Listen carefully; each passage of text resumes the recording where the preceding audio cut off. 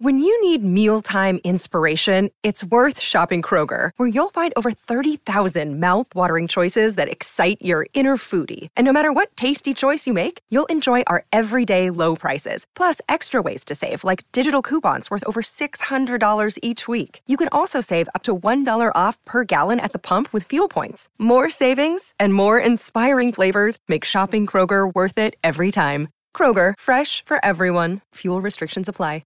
Another day is here, and you're ready for it. What to wear? Check. Breakfast, lunch, and dinner? Check. Planning for what's next and how to save for it? That's where Bank of America can help. For your financial to-dos, Bank of America has experts ready to help get you closer to your goals. Get started at one of our local financial centers or 24/7 in our mobile banking app. Find a location near you at bankofamerica.com/talktous. What would you like the power to do? Mobile banking requires downloading the app and is only available for select devices. Message and data rates may apply. Bank of America N.A., member FDIC. Hi, everybody, and welcome back to another episode of the show, where we discuss some of the most groundbreaking advancements in science and technology and contemplate the actual wonders of the universe. In today's episode, we're focusing on NASA's monumental achievement of completing its first ever sample return mission from an asteroid. The mission, named OSIRIS-REx, sent a science capsule all the way to asteroid Bennu and back, covering a journey of about 1.2 billion miles. Launched in 2016, the capsule re-entered Earth's atmosphere at around 27,000 miles per hour and has delivered several hundred grams of asteroid material, offering invaluable data that could help scientists understand our solar system's earliest stages. Now, the capsule from OSIRIS-REx spacecraft made its grand re-entry into Earth's atmosphere and finally landed in the Department of Defense's Utah Test and Training Range. The landing site dimensions are about 36 miles by 8.5 miles, who's chosen primarily because of its status as the largest restricted airspace in the United States. This venue has also been used for previous NASA sample return missions such as Genesis and Stardust. And the mission involved an incredible degree of precision. Sandra Freund, the OSIRIS-REx program manager, explained how the spacecraft had to navigate with remarkable accuracy to rendezvous with asteroid Bennu, coming within just a meter of the target during the sample collection phase in 2020. And recovery teams promptly collected the sample from the Utah desert, initiating the capsule's journey towards analysis and examination. So why did NASA invest in a sample return mission from an asteroid? The principal investigator for OSIRIS-REx noted that scientists are keen to study trace organic molecule chemistry from the asteroid material. It's not about suggesting that life originated elsewhere. Rather, the idea is that essential building blocks of life, often referred to as organic compounds, might have been ferried to Earth by celestial bodies like asteroids.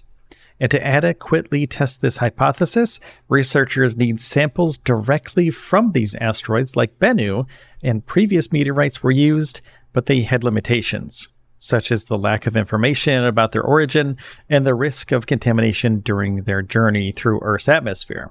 And OSIRIS-REx offers pristine samples, providing an unparalleled opportunity for scientists to confirm or refute long-standing theories. And NASA isn't alone in this quest to bring back asteroid samples.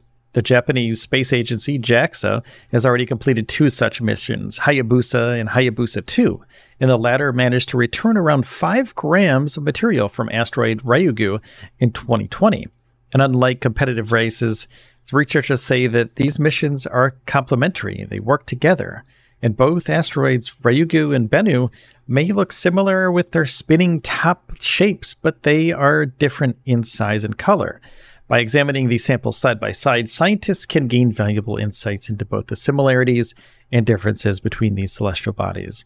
And Loretta puts it, this is not about 2 separate sample analysis programs, but rather a worldwide collective scientific endeavor.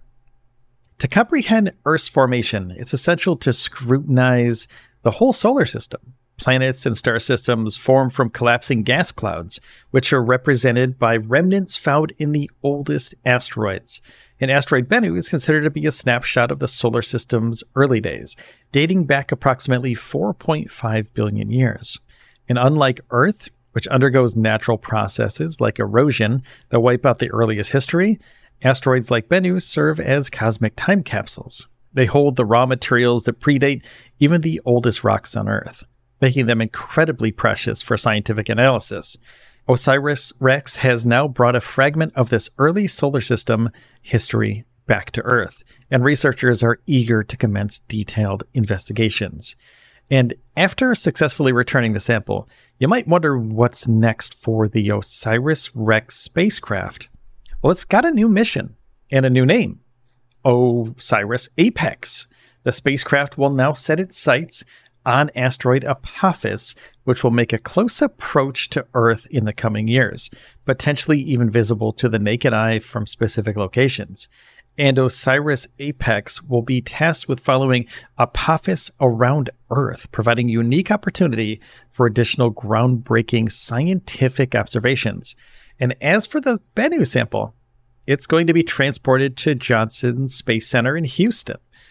And within an hour and a half of the landing of this capsule, it was transported by helicopter to a temporary clean room set up in a hangar on the training range, where it is now connected to a continuous flow of nitrogen. And getting this sample under a nitrogen purge, as scientists call it, was one of the OSIRIS-REx's team's most critical tasks. And nitrogen is a gas that doesn't interact with most other chemicals, and a continuous flow of it into the sample container inside the capsule will keep out earthly contaminants to leave the sample pure for scientific analysis. The return samples collected from Bennu will help scientists worldwide make discoveries to better understand planetary formation and the origin of organics and water that led to life on Earth, as well as benefit all of humanity by learning more about potentially hazardous asteroids.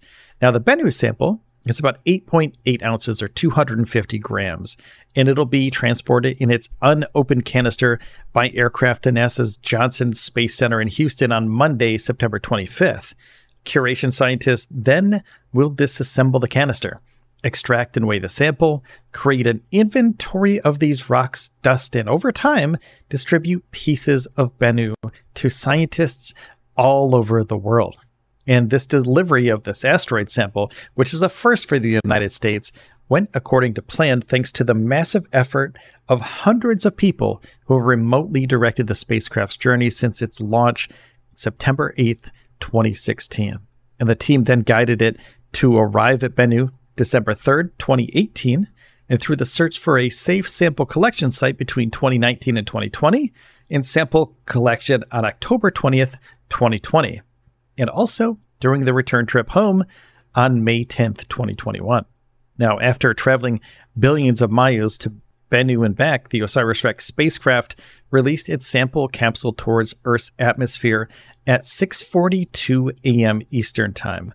And the spacecraft was 63,000 miles from Earth's surface at the time, about one-third the distance from the Earth to the Moon. Traveling at 27,650 miles per hour, the capsule pierced the atmosphere at 10:42 a.m. Eastern Time off the coast of California at an altitude of about 83 miles.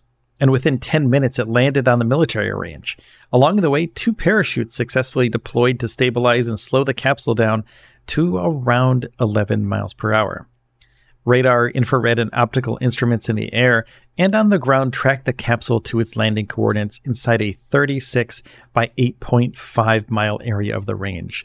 Within several minutes, the recovery team was dispatched to the capsule's location to inspect it and also retrieve it.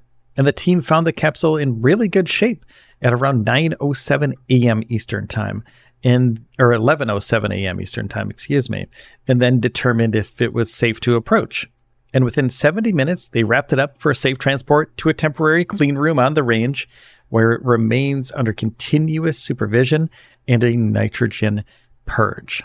Thank you so much for tuning into this episode today. If you enjoyed today's discussion and want to hear more like this, remember to hit the subscribe or the follow button on your favorite podcast platform. Subscribing is absolutely free and takes only a minute. So please, until next time, stay curious and keep exploring the cosmos, and take care of each other and yourselves, and I'll see you in the next one.